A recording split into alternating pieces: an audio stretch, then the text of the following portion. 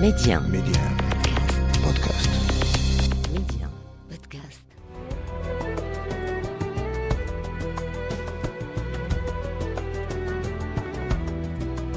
أسعد الله أوقاتكم بألف خير جمهورنا الكريم. الحياة مسرح كبير، وإن كل الرجال والنساء ما هم إلا لاعبون على هذا المسرح.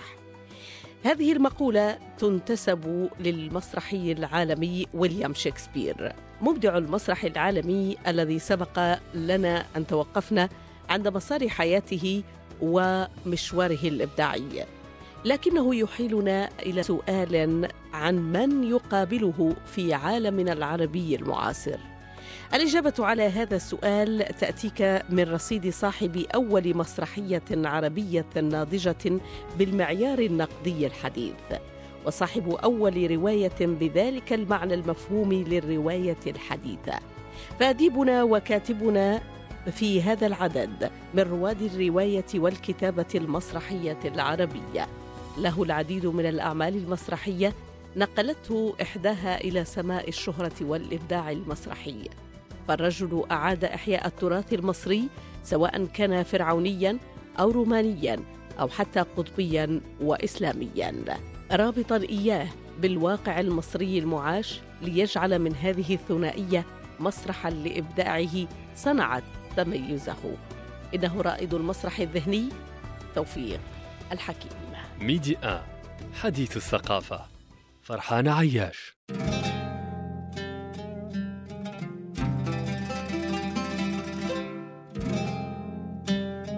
كثيرون هم من كتبوا سيرة توفيق الحكيم ووقفوا عند جوانب من مسيرته الإبداعية، كأمثال الدكتور أحمد سيد محمد في كتابه توفيق الحكيم سيرته وأعماله، والكاتب حميد علاوي في كتابه نظرية المسرح عند توفيق الحكيم. تحدث أيضا عنه الأديب نجيب محفوظ في مذكراته. ومؤخرا استوقفني مقال على موقع القدس العربي الإلكتروني للدكتور مصطفى عطية جمعة، أستاذ الأدب العربي والبلاغة والنقد الأدبي، وهو في نفس الآن قاص وروائي.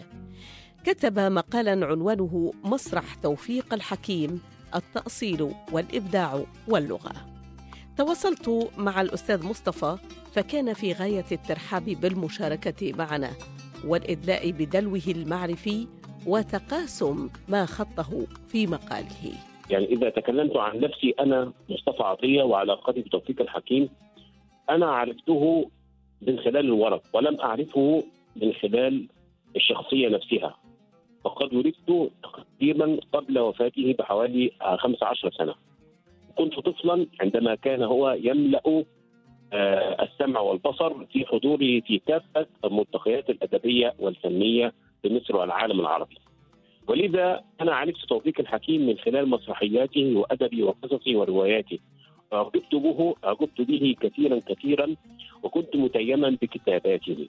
طبعا هذه المرحلة الأولى من الشباب، لكن بعد ذلك عندما تقدمت في السن وتقدمت في الدراسة، وجدت أن توفيق الحكيم يمكن قراءته من زوايا ومن مداخل مختلفة، هذا على المستوى المنهجي وعلى المستوى النقدي، وهذا لابد أن نعرفه جيدا. توفيق الحكيم ليس كاتبا مسرحيا فحسب، هو قاص وروائي ومفكر وفيلسوف، وله كتابات كثيرة.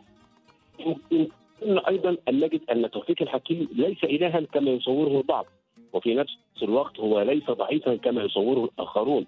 توفيق الحكيم له ما له وعليه ما عليه، ولكن الذي لا خلاف عليه بين جميع الأدباء والمسرحيين والفنانين والكتاب أن توفيق الحكيم علامة إن لم يكن محطة لابد من المرور بها في قراءة المسرح العربي ودراسته.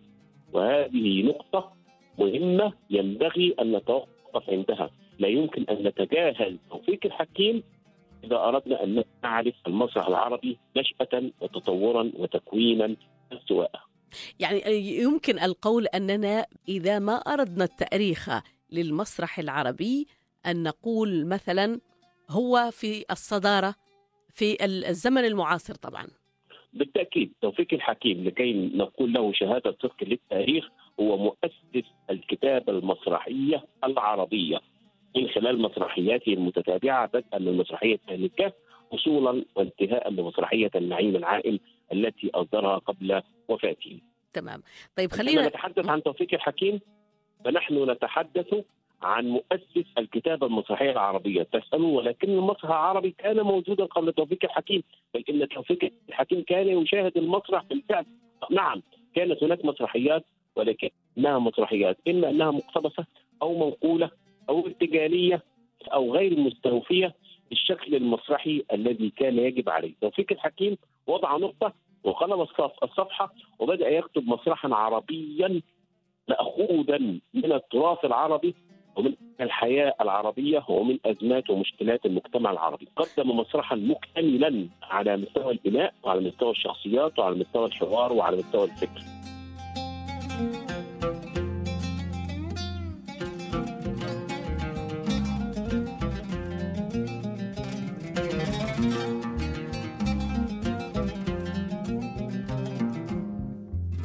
بالنسبة لتاريخ ميلاد توفيق الحكيم وجدت تاريخين مختلفين، أحدهما 1867 بمدينة الدلجات بمدينة البحيرة، والآخر عام 1903 بالإسكندرية صيفاً، وهو نفس التاريخ الذي تحدث عنه فيلم الوثائقي لقناة الجزيرة عن توفيق الحكيم.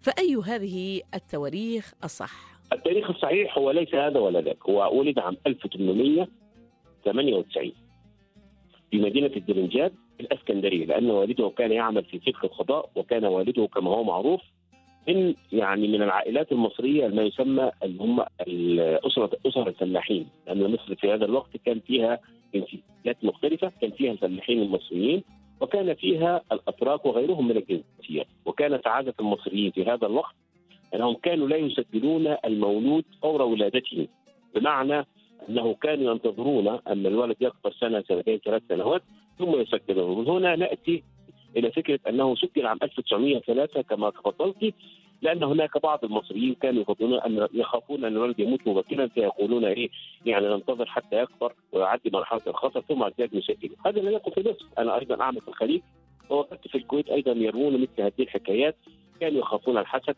وكانوا ينتظرون أن الطفل يشب حتى يسجلونه، وبالتالي تكون التسجيلات غير دقيقة. يعني الأشخاص الذين ولدوا في تواريخ قديمة نوعا ما، مصادر غير موثوقة، تواريخ متفاوتة من بين بالضبط. كل مصدر. بالضبط، هذا هو بالفعل، هذا هو القائم. وهذا طبعا ممكن نتحدث هذا عن مصر وعن العالم العربي أكمله.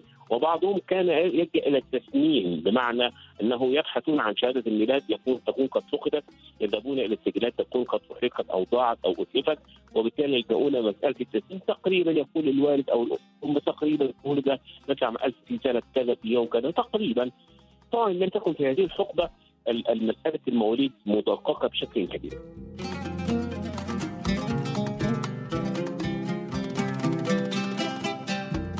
نشأ توفيق الحكيم بين والدين مختلفين في السلالة، فالأب من أثرياء فلاحي مصر عمل في سلك القضاء، وتزوج من ابنة أحد الضباط الأتراك المتقاعدين الأرستقراطيين، فكانت متفاخرة بأصولها التركية، وستحاول نقل هذا الاعتداد لابنها توفيق الحكيم وعزله عن طبقة الفلاحين. أمه كانت تركية، والدها كان ضابطا تركيا متقاعدا، أما والده فهو لا ينتمي إلى العنصر التركي إنما كان ينتمي إلى العنصر المصري. وبالتالي وجدنا تنوعا في شخصيته، أنه كان يجمع العروبة في دمه والمصرية في فكره، وأيضا روح الحضارة العثمانية والتركية التي كانت تتغنى بها أمه كثيرا.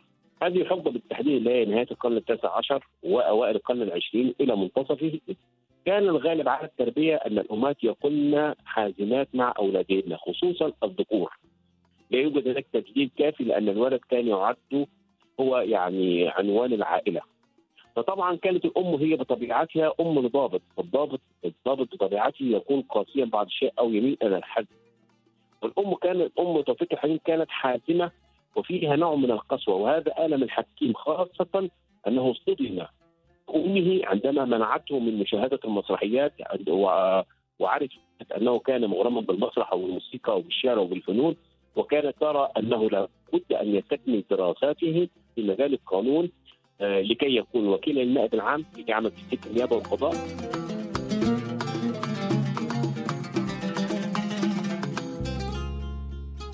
لم يخفي توفيق الحكيم قساوة تربية أمه له من خلال عودته بذاكرته إلى صباه وخطها في أعماله الأدبية. والدتي كانت يعني فعلا فيها شيء من الشدة كده، ما نشعرش بأنها قريبة لي قوي، يعني ما شعرتش نحوها بحنو أبدا، يعني هي كانت بتظهر لي حنو أهو ابن تحبه، يعني مش تكرهه ازاي. أنا اللي أذكره مرة كانت مدعوة إلى فرح للأقارب، فعملت فستان فرح، فأنا جيت صغير عندي 6 سنين، جيت جنب السرير بتفرج على الفستان، هي افتكرت إن أنا أعبس في الفستان ده، خافت على الفستان، فما أشعر إلا وراحت قالت لي ابعد مش عارف إزاي، ورمتني برمية. الرمية بالعنف واللي حصل ده خلاني أشعر. ثم بقى كانت يعني ما نشعرش بأنها قريبة لي قوي، يعني كانت، وأنا نفسي ما كنتش أقدر أفلح وأنا جنبها. أمه لم يجد فيها ما يأمنه وما قرأه في الآداب والفنون عن الأمهات، الحنان والطيبة والرحمة وما شابه، إنما كانت أمه تقف منه موقفا مضادا فيه قسوة، لأنها وجدته منذ أن كان في سن 2 أو 13 من عمره، كان محبا ومغرما بالمسرح، خاصة عندما فارق الأسرة وذهب إلى القاهرة وعاش مع أعمامه، وهناك بدأ يشاهد مسرحيات، مسرح مثلا سيد درويش، مسرح الشيخ سلامة حجازي وغيرها من هذه المسرحيات. وهذه المسرحيات طبعا كانت تنظر من قبل الطبقة أو النخبة المصرية في ذلك الوقت، خصوصا النخبة التركية، على أنها مسرح الغوازي. كلمة الغازية اللي هي الراقصات والفنانين، كانوا ينظرون إلى الفنانين نظرة دونية واحتقارية، لأن كان يعمل فيها يعني من لا شغل له يذهب إلى العمل مع الغوازي ومع الفنانين وما شابه. الغجر هذه جماعات موجودة في جميع المجتمعات، ليست في المجتمع المصري فقط، موجودة في أوروبا حتى. هؤلاء كانوا ينتهلون مهنة الرقص والمرور على الموالد وغير ذلك، ومنها انطلقوا إلى المسرح عندما دخل في مصر في منتصف القرن ال19 إلى أوائل القرن ال20. فكانت النظرة إلى هؤلاء نظرة دونية احتقارية، لأن من يعمل في هذه المهنة، مهنة الفن والرقص والموسيقى، إنما هم من فئة ماذا؟ فئة الغجر. فكانت توفيق الحكيم تشاهد أن ابنها مغرم بمن؟ بالغجر، الفئة المنحدرة اجتماعيا. والمعروف أن الطبقة الأرستقراطية كانت في معظمها تنتمي إلى العنصر التركي، بحكم أن مصر كانت تحت الدولة العثمانية في هذا الوقت. فكانوا طبعا ينظرون إلى المسألة على أنها مسألة يعني لا ينبغي لمثل هذه الطبقة أن تنحدر اجتماعيا وفنيا ليكون ابنها توفيق مع فئة الغجر وهم المسرحيون والفنانون. هذا هو المقصود. طبعا توفيق الحكيم يعني وجدنا قلة في كتاباته عن أمه، وهذا عائد إلى روح الأم القوية والقاسية، لكن طبعا هذا لا يقلل أبدا من أن التربية الحازمة كانت سببا في نجاح توفيق الحكيم، وهذا للأمانة. عندما يتحدث عن أمه في بعض الأماكن كان يشير دائما أنها كانت تربية حازمة وحاسمة، وكانت تدفع دائما إلى النظام والحفاظ على الوقت، وهذا ما سبب نتاجه المسرحي الهائل والضخم، تنظيمه للوقت والفكر. لكن والده كان عكس الأم تماما، فقد كان فيلسوفا، ولولا زيجته بهذه الأم ذات الأصول التركية لكان له شأن كبير في الفلسفة والأدب. والعهدة على توفيق الحكيم، متحدثا عن طفولته على قناة الجزيرة الوثائقية. والدي كان قبل أن يتزوج معروف بين إخوانه بأنه فيلسوف وأنه أديب وعمل شعر، بس في الحكمة بقى. وكان برضه في ناحية فنية، لأنه كان في وسط أصحابه، كان منهم عبد العزيز فهمي ولطفي السيد وبتاع. فكان يعني كان عبد العزيز فهمي اللي قال لنا ولا بيه، حتى العقاد كتبها، لأنه بيعرف إنه كمان لما يشوفوا أبويا داخل عليهم ويتفلسف هو كده، يقولوا يا مرحبا بالفلسفة وهو جاي، فيقول لهم إن لم يكن فيها سفة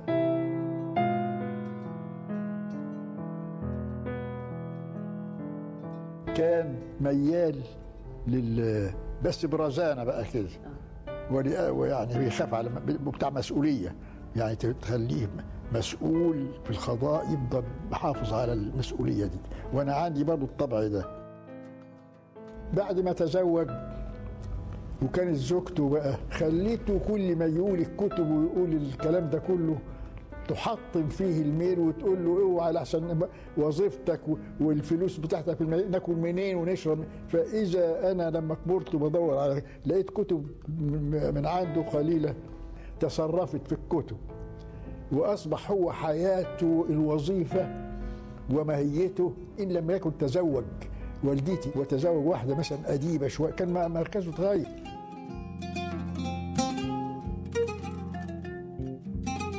ظل والد توفيق الحكيم رجلاً يغالب فطرته الفلاحة وعالمه الجديد المتمدن الذي تدفعه إليه زوجته، فانعكس هذا الصراع على حياة الزوجين. صراع الزوجين هذا أثر كثيراً على نشأة الطفل توفيق حكيم، فلم يكن طفلاً يستهويه اللعب، إنما كان يعيش كل ما يعيشه الأطفال الآخرون في خياله. لنستمع لتوفيق الحكيم متحدثاً عن طفولته على قناة الجزيرة الوثائقية. ذاكرة زي شريط فيها جزء يتمسح وجزء بيبقى. حتى ده أنا فاكر حاجات في الطفولة الصغيرة، لما 6 سنين فاكر صور. كان لي عام مفتش صحة في السوق، فكان مغرق أولاده اللي من سننا بالألعاب. كان لهم أوضة مليانة كده زي كأني داخل محل اللعب، يعني حاجة خيالية. وكنا عايزين نحب نروح عندهم عشان بس يدخلونا أوضة اللعب دي. لكن لما ندخل نتفرج على الحاجات دي بيحصل لنا شيء من العجاب، يعني ما أقدرش أحكي لك لطفل لما يشوف ألعاب زي دي. إحنا بقى نروح في لابونا ما نلاقيش حاجة اسمها لعبة إلا يوم عيد كده. عايز افرحنا ابويا، فراح اشترى لي قطر صفيح ما ابو قرش تعريفه، لا يمشي ولا يجري له بس يزقيه كده. قلت له، قال لي يا هو قطر. قلت له ده قطر ده. طب وفين يمشي فين؟ قال لي يمشي وانت لازم زقه كده يمشي. يعني ما شفتش لعبه في ايدي، حتى بالسيوف كنت عايز السيف بتعمله بالخشب. فانا كل احساسي ازاي ولاد عمي دول عندهم اللعب دي كلها وانا محروم من ده ليه؟ كان والد توفيق الحكيم كثير التنقل من بلدة إلى أخرى لعمله في القضاء، إلا أنه عندما استقر مدة في مدينة الدسوق التحق حينها توفيق الحكيم بمدرستها الوحيدة الكبرى، وهي مدرسة الجمعية الخيرية الإسلامية، لينتقل بعد ذلك إلى مدينة دمنهور ثم إلى مدينة الإسكندرية، ليلتحق توفيق الحكيم بمدرسة راس السنين الثانوية وبعدها كلية القانون. أول شيء في هذه الفترة طبعا كانت اسكندرية أولا، ثم ذلك انتقل إلى القاهرة. يعني طبعا هو أكمل دراسته الثانوية في القاهرة عند أعمامه. أعمامه كانوا مختلفين عن والده. لماذا؟ لأن والده كان يعمل في سلك القضاء والنيابة، وهؤلاء محظور عليهم العمل في السياسة. أما أعمامه فكانوا طبعا ينتمون إلى أسرة من أثرياء الفلاحين أو المزارعين في مصر، وكانوا يعملون السياسة ويتعاطون مع السياسة والصحف.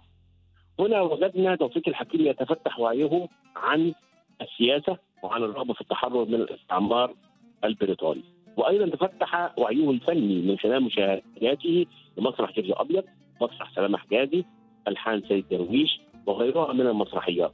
وبدأ يتشكل وعيه الفني ووعيه الفكري، وهذا ما يفسر لاحقا بأنه كان شديد الانتماء إلى وطنه مصر، وكان شديد الاعتزاز بالحضارة المصرية القديمة، الحضارة الفرعونية، وأيضا شديد الاعتزاز بالحضارات المتعاقبة على مصر مثل الحضارة القبطية والحضارة الإسلامية.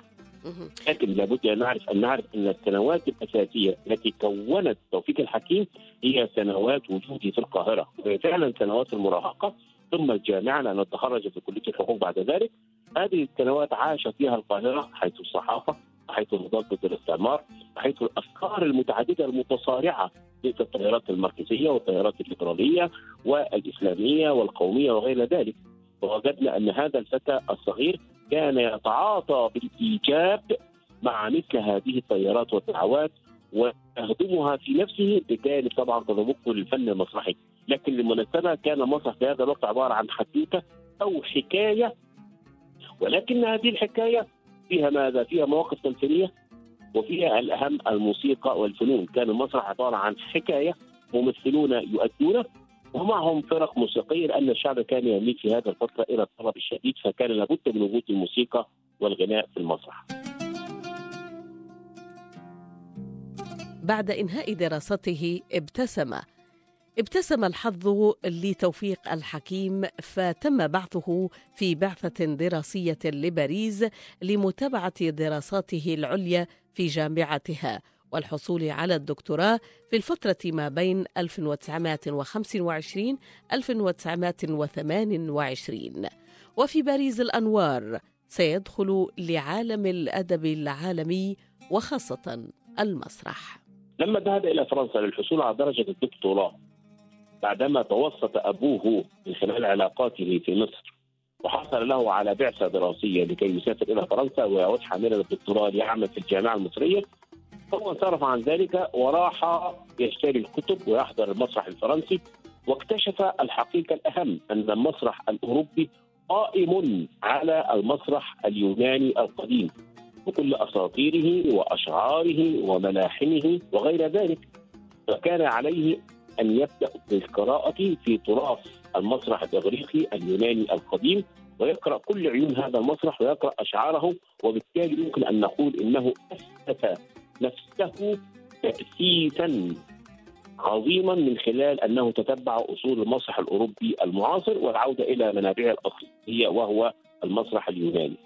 نقطة أخرى أنه تذوق الفنون الفرنسية، تذوق الأدب، الشعر، الرواية، القصة، وطبعا فن كتابة المسرحية، وبالتالي عندما عاد إلى مصر كان ينتج أدبا راقيا ورفيع المستوى. والأهم في رأيي الشخصي أن توفيق الحكيم كان عاشقا للفلسفة، وفي الفترة العشرينيات اللي هي العقد الثالث من القرن العشرين، هذه الفترة كانت فترة تموج في فرنسا عشرات الفلسفات بين الحداثة وبين الاشتراكية وبين الفلسفات الاجتماعية والفلسفات الليبرالية وغير ذلك. قرأ الحكيم كل هذه الفلسفات وتفاعل معها وهضمها، وكان يمكن يعني أن نجد كل مسرحياته نجد أصداء للفلسفة المختلفة. هل بدأ الكتابة في هذه الفترة؟ بدأ الكتابة، لكن كتاباته كما يقول عنها النقاد وأنا اطلعت على بعضها كانت كتابات ضعيفة، كان لا يزال يستخدم القاموس المستخدم في الأدب، الكليشيهات المعتادة والنمطية في الكتابة، لم يكن نضج أسلوبه الأدبي بعد ذلك. كتب المقال، كتب القصة، كتب بعض المسرحيات، ولكن الولادة الحقيقية التي سنراها عام 1933 في مسرحيته الشهيرة أهل الكهف. عاد توفيق الحكيم صفر اليدين إلى مصر دون الحصول على الشهادة سنة 1928 ليدخل رحلة مليئة بالوظائف، فقد عمل وكيل نائب عام لعام 1930 في محاكم مختلطة بالإسكندرية والمحاكم الأهلية، وفي سنة 1934 سينتقل إلى وزارة المعارف وإدارة الموسيقى والمسرح ووزارة الشؤون الاجتماعية وغيرها من المناصب الحكومية والدولية. صدرت أولى مسرحيات توفيق الحكيم عام 1933 عنوانها أهل الكهف، لتدشن هذه المسرحية بداية ما يسمى بالمسرح الذهني، وهي من 4 فصول يعود أصلها إلى القصة القرآنية أصحاب الكهف. هم مجموعة من الأفراد هربوا من الاضطهاد والخوف الذي تعرضوا له، فاستقروا في هذا الكهف لتبدأ قصتهم.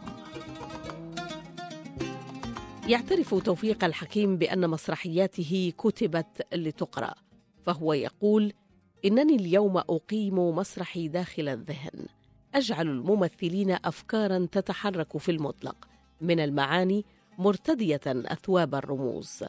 لهذا اتسعت الهوة بيني وبين خشبة المسرح، ولم أجد قنطرة تنقل هذه الأعمال إلى الناس في المطبعة.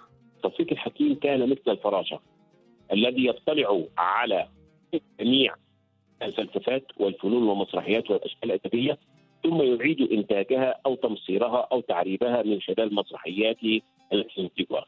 يعني هو مثلا كتب الروح المصريه، كتب مسرح السرياليزم في مسرحيات المصريه سوسر، كتب مسرح العبث، كتب مسرح اللا معقول يا طالع الشجره، كتب المسرح الاسلامي. لكن المسرح الذهني هذه قضيه منتهى الاهميه، لان توفيق الحكيم كتب كثيرا من المسرحيات، منها ما موجه للافكار، منها ما موجه للمجتمع، ولكن ما كان مسرحيه مثلت له على مسرح بالفعل، مسرحيات قليله. لماذا؟ لان النمط الكتاب الذي كان يتخذه توفيق الحكيم هو نمط ماذا؟ هو نمط الكتابه الذهنيه والفكريه، بمعنى ان نحن نقرا نصا مسرحيا بديعا لكن يستحال ويصعب اخراجه على المسرح. وعندما عرضت مسرحيه اهل الكهف على المسرح لم يجد لها جمهورا لكي يشاهدها، وفشلت فشلا ذريعا. وبعباره اخرى نجد انه نجحت الكتاب بمسرحيه على الورق، ولكنه فشل في العروض الجماهيريه وتفوق عليه اخرون. لماذا؟ هو كان يدرك جيدا ان الجمهور المصري يقبل دائما على المسرحيات الخفيفه السهله التي فيها كوميديا، التي فيها بعض التراجيديا. لذا نجد ان الجمهور في نصف فتره الثلاثينيات والاربعينات والخمسينيات كان مقبلا بكثافه على مسرح من نجيب الريحاني، علي الكسار، يوسف وهبي. هذه المسرحيات كانت تقدم ما يبهج الجمهور، كوميديا، موسيقى، مواقف ضاحكه، شخصيات ضاحكه. توفيق الحكيم لم يكتب هذا، كتب ماذا؟ كتب مسرح الافكار. يعني في اهل الكهف عالج قضيه تراثيه قرانيه مستندا على مرويات القران الكريم وايضا على مرويات التوراه في ذلك. وبالتالي قدم مسرحا لا يمكن، يصعب جدا اذا مثل على المسرح ان يستوعبه الجمهور او ان يتذوقه ويتفاعل معه. هذه المسرحيات التي كتبها توفيق الحكيم تحتاج الى متفرج نوعي نخبوي، يعني متفرج مثقف. اما المسرحيات التي يحبها الجمهور بشكل عام مثل الافلام التجاريه، الناس تقبل على افلام عادل امام البسيطه او افلام اسماعيل ياسين البسيطه، ويتركون الافلام العميقه التي مثلا يقدمها يوسف شاهين او غير ذلك. لماذا؟ لان الافلام العميقه لديها جمهور خاص نوعي قليل العدد، اما الافلام الجماهيريه الضاحكه ستجد الملايين والملايين لمشاهدتها. طيب المشكل في الجمهور وليس في من يقدم المسرحيه او من يؤلف المسرحيه؟ بلا شك هذا طبعا ليس في مصر وحدها، الأمان هذا في العالم كله، أن الجمهور دائما، الجمهور العام بشكل عام يقبل على الأعمال السهلة الخفيفة، أي يسمى السينما السهلة أو السينما التجارية أو المسرح السهل التجاري الذي كان موجودا. يعني كم من الآلات المؤلفة التي شاهدت مسرح نجيب الريحاني أو علي الكسار. ليس هذا فقط، انظروا إلى مسرحية مدرسة المشاغبين الشهيرة، كم عدد الجمهور التي شاهدها؟ كما هو مقرر على المسرحية 2 مليون، يعني مليونان من المشاهدين شاهدوا المسرحية في المسرح، واستمر عرضها حوالي 7 سنوات متتالية، لأنها لامست آلام الناس، يعني أضحكتهم على مأساتهم، لامسوها في المسرحية ولامستهم لكنها في إطار أيضا مضحك. هذا صحيح. إذا معنى ذلك أن إيه؟ أن السهل الممتنع هو أن نقدم فنا مسرحيا يجمع بين القضية العميقة وما بين الأداء الممتع المبهج المسلي الضاحك. هذا قدم في مسرح نجيب الريحاني، قدم في علي الكسار، قدم عند عادل إمام وغيره من المسرحيين وعند محمد صبحي. لكن عند توفيق الحكيم لم يكن يعرف هذه اللغة من الكوميديا الضاحكة ولا السهل الممتنع، كان يعرف لغة واحدة ألا وهي ماذا؟ مسرح الفكر والفلسفة. كما نرى مثلا في مسرحية بعنوان بنت القلق، يتحدث عن مأساة الشعب المصري وأزمته مع الديمقراطية في عهد عبد الناصر، أو مسرحية مثلا الأيدي الناعمة. هذه المسرحية مسرحيات أحداث يميل منها المشاهد العادي والبسيط، تحتاج إلى مشاهد نوعي. أنا أقول لك أن أحد أساتذة مصر يذكر لي أنه في الستينيات كانت تقدم مسرحيات عالمية مثل مسرحيات مكة. كان الجمهور الحاضر، عدد فرقة المسرحية المقدمة حوالي 35 فردا، وعدد الجمهور المشاهد 11 واحد فقط، 11 متفرجا في الصالة فقط. والمسرحية تعرض من قبل 35 ممثلا وعارضا. ما معنى هذا؟ أن الجمهور لا يقبل على هذه النوعية من المسرحيات بشكل عام، وهذا سبب عدم تمثيل مسرح توفيق الحكيم. المصيبة الثانية أيضا التي أؤكدها أن لم يوجد هناك مخرجون يتشجعون بإعادة صياغة مسرح توفيق الحكيم، بمعنى أنه هذا مسرح توفيق الحكيم كتب مسرح ورقيا لا يمكن تمثيله. لا يمكن تمثيله. لكي أمثلها لابد من إعادة صياغة المسرحية عن طريق ما يسمى دراما ترك، وفق تعبير المسرحي الكبير بريخت. الدراما ترك يقوم يمسك النص ويقوم بإعادة كتابته. طبعا توفيق الحكيم كان يكتب بالفصحى لأنه لم يكن يضع القارئ أو المشاهد المسرحي في اعتباره، كان ينظر إلى القارئ العربي. بالتالي طبعا كان المسرحية كانت تحتاج إلى تخفيف لتكون باللهجة المصرية، مما يعني إعادة كتابة المسرحية.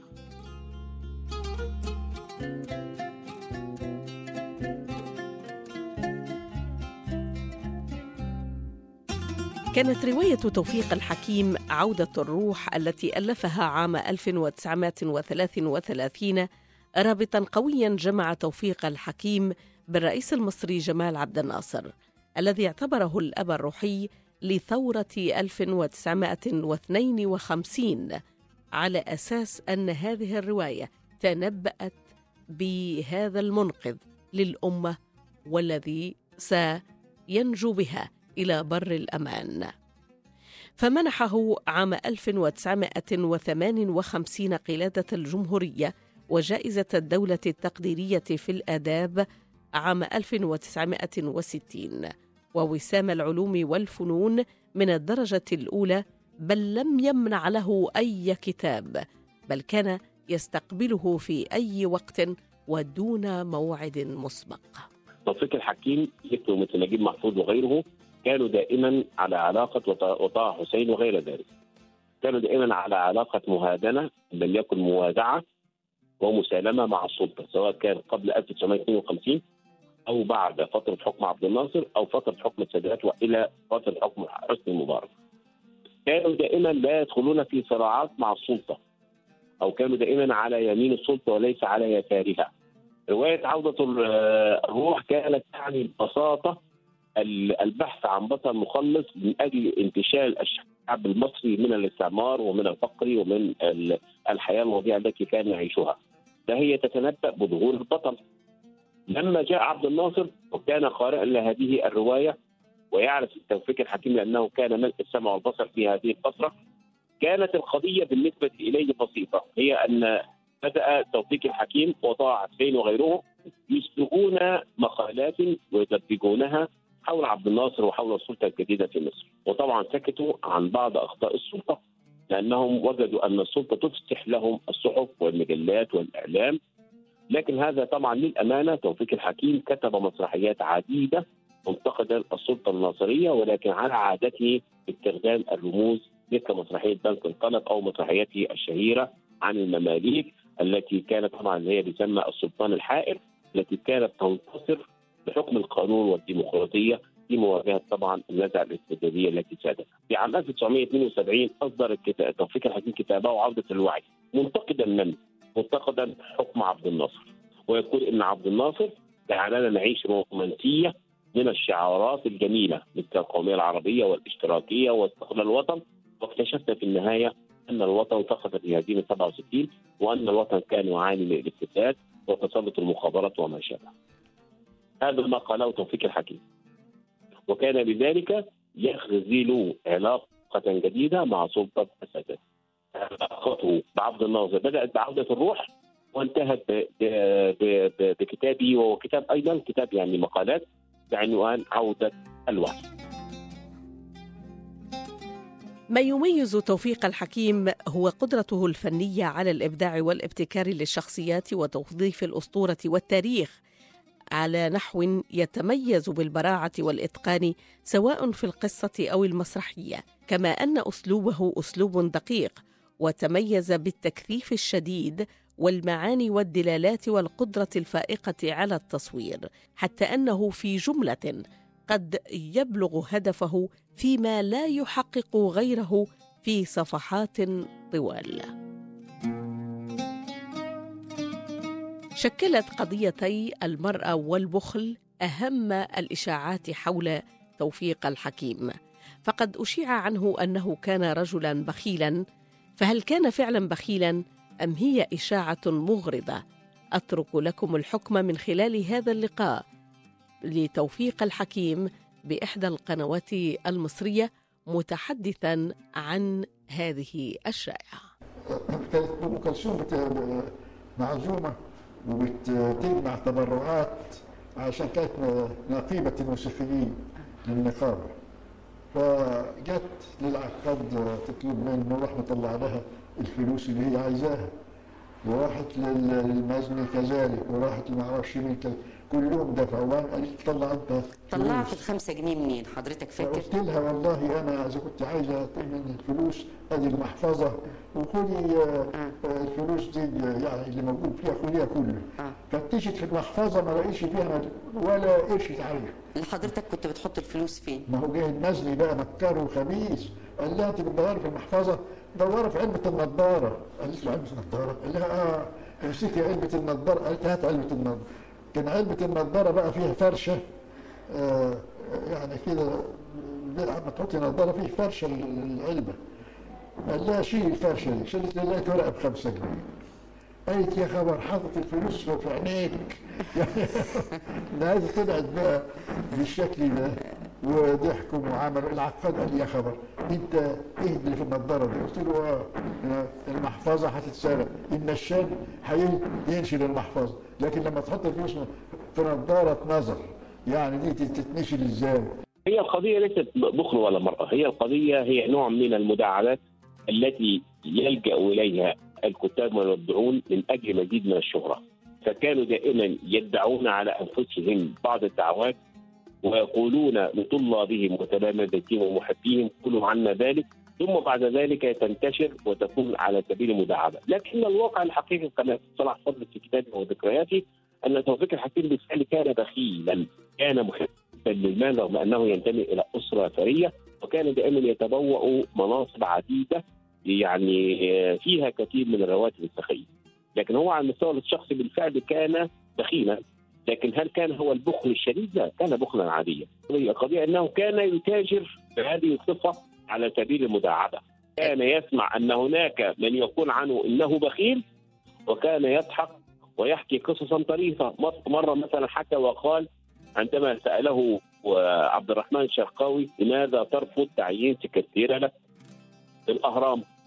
فقال والله السكرتيرات هذه الأيام دائما ما تكلف المدير أموانا، بمعنى مرة عيد ميلادها تحتاج إلى هدية، مرة والله عيد زواجها، مرة والله مثلا عندها مناسبة. فقال كل شوية كل شهر أو شهرين أخذ لها هدية، إذا السكرتيرة مكلفة بلاش من السكرتيرة من أساسه. وأروي صلاح فضل مفارقة أنه كان إذا كان في فندق يعني قابله في فندق في ثانية، فكان وجد أن توفيق الحكيم يعني الزيادات المتبقية مثل السكر والملح الزائد اللي هي الأكياس الصغيرة التي توزع في الشاي أو مع الطعام، كان هذه أشياء مجانية، كان يجمعها ويضعها في حقيبته.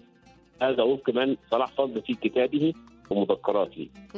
فلما سأله صلاح فضل لماذا تجمع هذه السكر وهذه الأشياء يعني شكلها ليس لطيفا يعني، فقال والله أنا مسافر بعد إسبانيا إلى باريس وسأعيش في شقة، فأردت أن أوفر ثمن السكر والملح بدلا من أن أشتريها من البقالة. يعني كان يأخذ المسألة على سبيل المداعبة والمزيد من الشهرة عنه.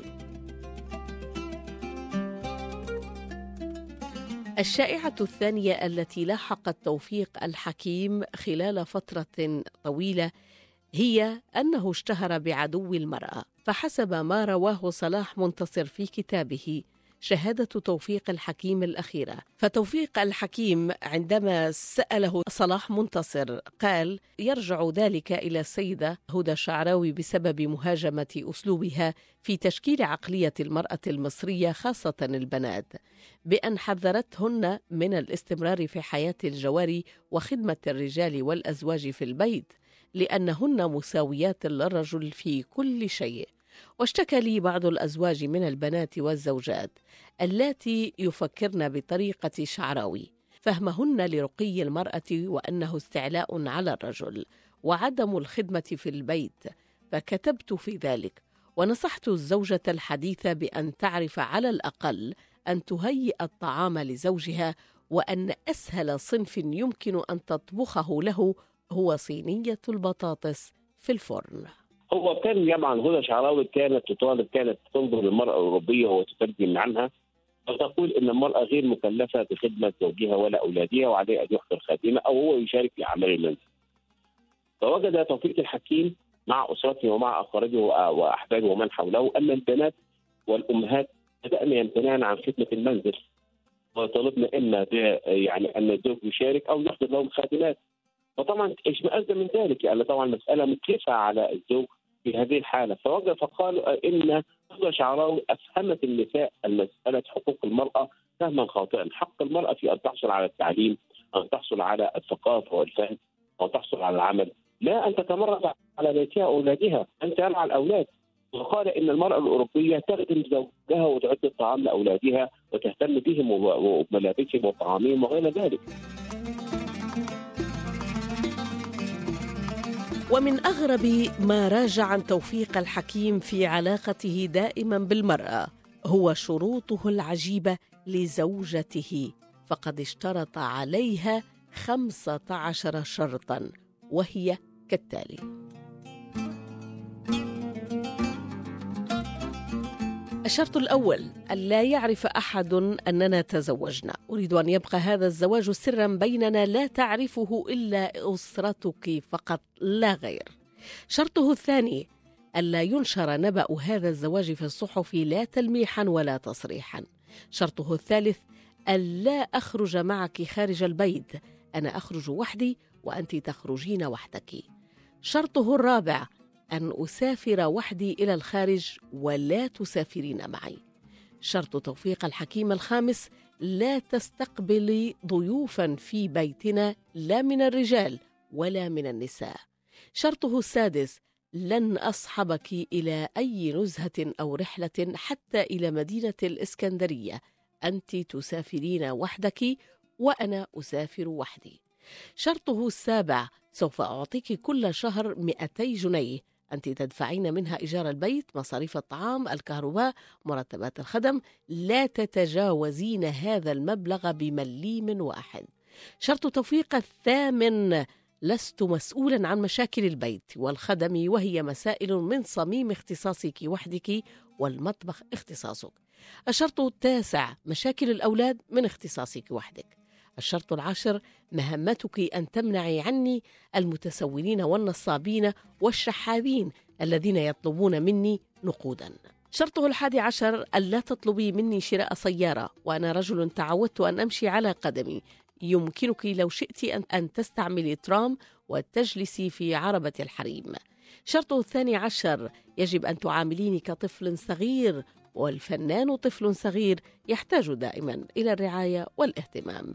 الشرط 13: إنني أريد بيتا هادئا لا ضجة فيه ولا خناقات ولا أصوات تزعجني حتى أتفرغ لكتابة ما أريد. شرط توفيق الحكيم 14 في الزواج: أن أنام في غرفة نوم وحدي وأن تنام الزوجة في غرفة نوم أخرى. الشرط 15: لا تتدخل الزوجة في عملي، سوف أعتبر نفسي مسجونا في سجن بلا أسوار، أدخل فيه عندما أريده وأخرج منه عندما أشاء. رغم كل هذه الشروط، توفيق الحكيم في أحد مقالاته قال: زوجتي تفهمني جيدا، تساعدني في عملي، أسافر فلا تعترض، أقفل الحجر علي 10 ساعات، أقرأ أكتب، لا تسأل كيف ولماذا ولا حتى تتأفف. كان من مجازاته لها أن أهداها كتاب سجن العمر. ذكر في الإهداء التالي: إلى التي من عاونتني وساعدتني في إخراج هذا الكتاب وإنتاجه، لما دبرته لي من جو الهدوء التام بابتعادها عن البيت. توفيق الحكيم للأمانة عندما نجد في تعاملاته مع المرأة كان قد تزوج مرتين، وكان يحترم المرأة ولديه ابنة هي زينب، وطبعا معروف عنه أنه في زوجته الثانية التي كانت أخت صديق له، وهناك طرفة تروى في ذلك أن توفيق الحكيم كان له صديق يعيش في الزمالك، وكانت له أخت عمرها 30 سنة غير متزوجة، وكان توفيق الحكيم ساعتها في 50 من عمره وقد توفيت زوجته كانت هذه المرأة يعني الزوجة الفاضلة كانت طبعا معجبة بأدب توفيق الحكيم، وذات مرة طلبت من أخيها أن يدعوه إلى الغداء عندهم، وبالفعل ذهب توفيق الحكيم واستقبلته أخته. طبعا يعيش في منطقة الزميلة، منطقة راقية جدا في القاهرة. طبعا جلسوا بعد الغداء، ووجد توفيق الحكيم أن أخت صديقه كانت يعني مثقفة للغاية وتعرف أعماله المسرحية وكتاباته جيدا، وطبعا يعني حدث الحب وبعد ذلك الزواج. المفارقة هنا ماذا؟ أنه أحبها بالفعل واشترط عليها 3 شروط. الشرط الأول أنه سيعطيها حوالي 200 جنيه لمصاريف المنزل والخدم وما شابه، ولا تطلب المزيد. ليست 15 شرطا كما ذكرت أنا. هذا ما قرأته، ربما يكون عندك لديك الكثير. 15 شرطا، شروط غاية في الغرابة. نعم، هي شروط. يحب الحرية، يريد أن يعيش مستقلا، لكن الغريبة كما يروي توفيق الحكيم نفسه أنه يقول إن هذه شروط تزاعت وتهاوت واحدة تلو الأخرى عند عائشة زوجية. ذكر زوجته أنه كان طبعا عندما يعني كان يطلب منها أن تفارقه أو تذهب إلى أهلها، عندما يقول لأهلها الأهل فتعرف أن تقرأ في هذا اليوم. يعني توفيق الحكيم ممكن أن نقول أنه يعني استطاع بأمانة أن يقدم نفسه إعلاميا وصحافيا بشكل يثير شهية القراء تهمة البخل وما بين تهمة عدو المرأة. إذا كنت أنت عدو المرأة فلماذا تتزوج مرتين؟ هذه القضية. أحدث قضيتين حتى يكون على سهامي. يا أختي الفاضل، هذه العوبة كان يلجأ إليها الكتاب في هذا الوقت، وحتى الآن يلجؤون إليها. ثقافة البث. في هذه الأزمنة، فترة النصف الأول من القرن العشرين، كان على عادة الكتاب المثقفين أنهم يتجهون المعارك الأدبية، يجدون وأيضا الصراعات الثقافية بينهم والصراعات الشخصية من أجل أن يعني تشتعل المبيعات في كتبهم والجرائد التي يكتبون فيها. وأنا عاصرت كثيرا من هؤلاء الذين امتد بهم العمر، وكنت أسألهم عن المعارك الأدبية فكانوا يقولون إنها مفتعلة. مثلا صراع عباس العقاد مع طه حسين كان مفتعلا. هناك في جذور للصراع والاختلاف الفكرية، لكن كانوا الصحافيون يزيدونها يعني اشتعالا من خلال كتاباتهم المؤيدة لهذا أو ذاك. كان اليس موصول كان يكتب مناصرا العقاد ومهاجما طه حسين، وكان تلاميذ طه حسين يهاجمون العقاد إلى آخره، من أجل المزيد من ماذا؟ المزيد من الترويج وبيع الصحف. طبعا أي كاتب يعمل في الإعلام والصحافة يريد دائما أن يتداول اسمه. كيف يتم تداول اسمه؟ من خلال المعارك ومن خلال الدعوات. طبعا عدو المرأة مع ذلك أن هناك برامج تلفزيونية وإذاعية تستضيفه ويتحدث هو ويقول أنا لا أعاديها إنما أنا أتحفظ عليها. وكان توفيق الحكيم يمعن ويقول المرأة تافهة. نعم، المرأة تافهة، المرأة سطحية، المرأة كذا والمرأة كذا. حسنا، هل أمك تافهة؟ هل أختك تافهة؟ هل ابنتك تافهة؟ هل زوجتك تافهة؟ كيف ذلك وأنت تعترف أن زوجتك كانت يعني سيدة مثقفة وراقية إلى آخره. يعني هذه المعارك كانت نوعا من التوابل والبهارات التي يلجأ إليها الكتاب. يعني أعطيك مثالا بدون ذكر أسماء. بعض الفنانين يقول مثلا أنا تزوجت سرا من فلانة وأنجبت منها بنتا، ثم تنشغل بها الصحافة والإعلام والكل ينشغل بها. حدث هذا ليس مع واحد إنما مع عدد من الفنانين والممثلين المشاهير. من أجل ماذا؟ من أجل مزيد من الشهرة ومزيد فيه، وبعد ذلك يخرج ويعترف ويقول نعم هي ابنتي وكان زواجا عرفيا وهي الآن صارت زوجتي، ثم يطلقها ويعترف بالابن وينتهي الأمر. لكن بعد سنوات من التداول بين القراء وبين المنصات الاجتماعية وبين الصحافة إلى وغير ذلك. الهدف دائما لعبة الإعلام تقوم على الإثارة والافتعال، والفنان أو الصحافي الذكي والذي يريد أن يكون اسمه دائما هو المذكور وإن ذكر بالباطل.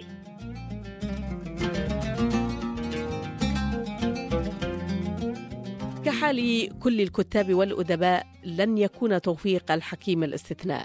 كان له من يعارضه في كتاباته، ولعل أشهرها انتقاد طه حسين لمسرحية الأيدي الناعمة، وإن اعترف له بالسبق في الأدب المسرحي العربي، لكنه قال عن هذه المسرحية إن أخانا توفيق يحاول أن يكون شخصاً آخر فرنسياً يعيش في باريس ولا علاقة له بالقاهرة ومصر واللغة العربية.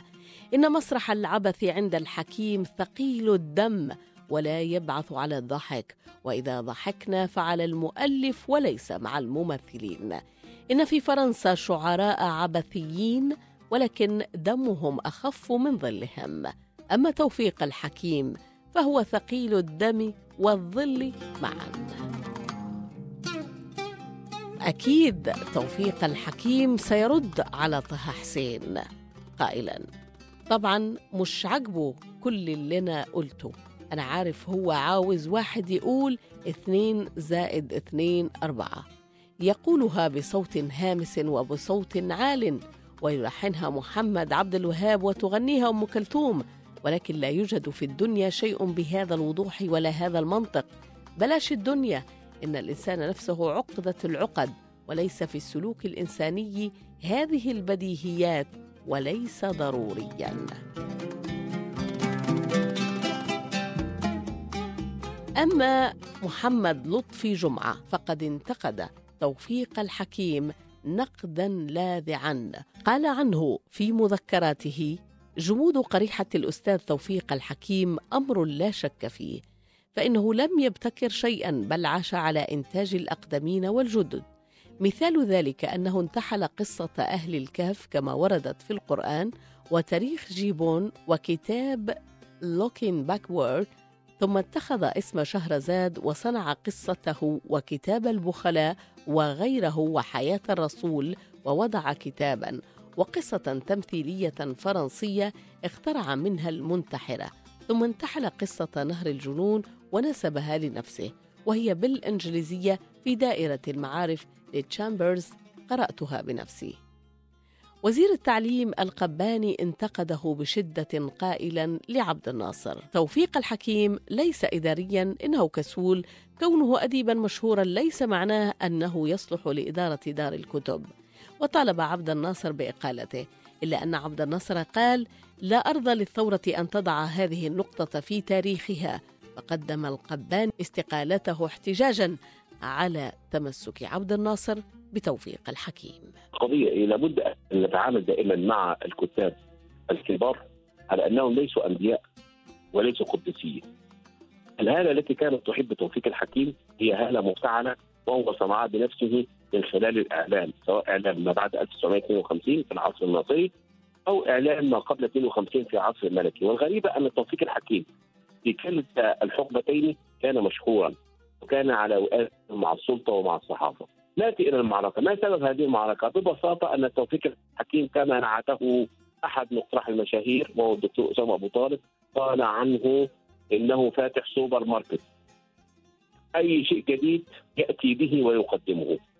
ده معنى إذا وجد صيحة في أوروبا عن المسرح السورياليزم يقرأ المسرح نماذج منها في أوروبا في فرنسا، ثم يقوم بتخيل فكرة ويقوم بنقل هذه السوريالية إلى مصر. إذا وجد مثلا مسرحية عن المسرح الاشتراكي يكتب عن المسرح الاشتراكي، المسرح الليبرالي أو الرأسمالي يكتب عن المسرح الليبرالي والرأسمالي. هو دائما يرى ما هي الموجة السائدة في أوروبا وفي العالم ثم يكتب عنها مسرحية، مثل مسرحية يا طالع الشجرة، مسرحية سورياليزم. وهذا جميل، وهذا جميل. هذا يريد أن يضع العالم العربي على جديد. الجد نعم يعتبر جديدا، ولكن في معيار النقد المسرحي يقول انه ليس بصاحب قضيه، انما هو اشبه بمن يجلس لكي ينظر ما الجديد في الاجانس السيارات، اجانس الموضه، ما الجديد في الموضه؟ الموضه ان يكتبون عن كذا، اذا ساكتب انا. اذا هو ليس صاحب موقف وليس صاحب قضيه، انما هو عينه على اوروبا. هذا يكتبون في اوروبا يقدمه الى انا قارئ العربي. يعني مثلا انت تتحدث عن مسرحيه يعني يا طالع الشجره او مسير سوسار وما شابه، مسرح العبث ولا معقول. لما سئل عباس العقاد عن مسرح لا معقول قال هو لا معقول، يعني بعيد عن العقل. هذه المسرحيات والفلسفات تناسب اوروبا لانها خرجت من رحم الفكر والتأزم الاوروبي بعد الحرب العالميه الثانيه. بمعنى ان بعد الحرب العالميه الثانيه اكتشف الاوروبيون ان العالم سار بهم الى الهاويه عندما وجدوا ان حصيله المعركه حوالي 60 مليون قتيل. فسألوا لماذا؟ السبب في ذلك تكتشف أن الإنسان يتصارع مع نفسه فوجد أن الحياة عبث، لأنه في لحظة يمكن أن أموت بشظية أو بقنبلة بدون أن أفعل شيئا أو أرتكب جرما. فسادت العبثية ودعمتها الفلسفة الوجودية في صورتها السلبية. الوجودية لها صورة إيجابية محبة للحياة، ولا صورة سلبية يعني تحتقر الحياة. توفيق الحكيم كان يقرأ ثم بعد ذلك يعود وينتج أفكارا فيه. هنا السؤال هنا، هل هذه الأفكار تتناسب مع البيئة العربية ومع المجتمع العربي ومع قضايا المجتمع العربي؟ لا، أنا أرى أنها نوع من الطرف الفكري، وأن توفيق الحكيم كان همه الأساسي أن يقدم لونا مسرحيا جديدا غربيا يسعى إلى تجزئته أو تموضعه في البيئة الثقافية العربية. هم لديهم قضاياهم وهمومهم، ونحن لدينا قضايانا وهمومنا. ألم يكن الرجل يمد جسرا مع العالم المتقدم وأن يسمو بنا إلى ما وصلت إليه الأمم المتقدمة، أن يتقدم بنا أشواطا؟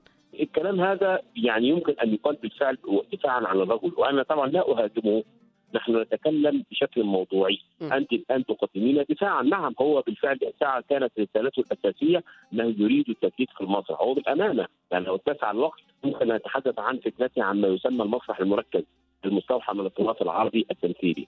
لكن هنا المآخذ التي ذكرها النقاد أنه لماذا أتعبنا في مسرح لا يمكن تمثيله مثل طلع الشجرة معايا، وتركت قضايا محورية كانت تفتح الأمة. لكن أنا أرد عنه وأقول توفيق الحكيم كتب في شتى ألوان المسرح. كتب المسرح للمجتمع، كتب مسرح الأفكار ومسرح الذهني، كتب أيضا مسرحيات عن السياسة، كتب مسرحيات كثيرة. توفيق الحكيم كان مبدعا ولادا ومتخما بالأفكار وبالإنتاج. لكن وأنا في الحقيقة يعني غير متضامن ولا مؤيد للدعوات الهجوم عليه، لأن بالفعل الرجل كان صاحب رسالة لأنه يريد أن يقدم كل الجديد في المسرح العالمي في للمسرح العربي. وأنا أذكر هنا الدكتور أسامة أبو طالب أستاذي في معهد الفنون المسرحية مد الله في عمره وبارك فيه، كان رد عليه أساتذة عندما قال إن توفيق الحكيم فاتح سوبر ماركت يعرض فيه الجديد، فقال له توفيق، قال له أستاذه أظن الدكتور محمد الخصاص، قال له توفيق الحكيم يكتب كما يشاء. لماذا؟ لأنه كتب ووضع أسس المسرح العربي بكل اقتدار، فله أن يكتب ما يشاء ولا أحد يحاسبه، لأنه ليس كاتبا عاديا ولا مبتدئا، لما هو كاتب عملاق للمسرح. هذه حقيقة بالفعل. الاختلاف طبعا طبيعي، أنا أؤيد أن يكون في اختلاف. هذا الاختلاف دل على أن هناك حياة نقدية حقيقية تتداول ولا تقف، يعني لا تنظر إلى توفيق الحكيم على أنه إله أو قديس. توفيق الحكيم هو كاتب يجتهد على قدر استطاعته في تقديم الجديد في المسرح.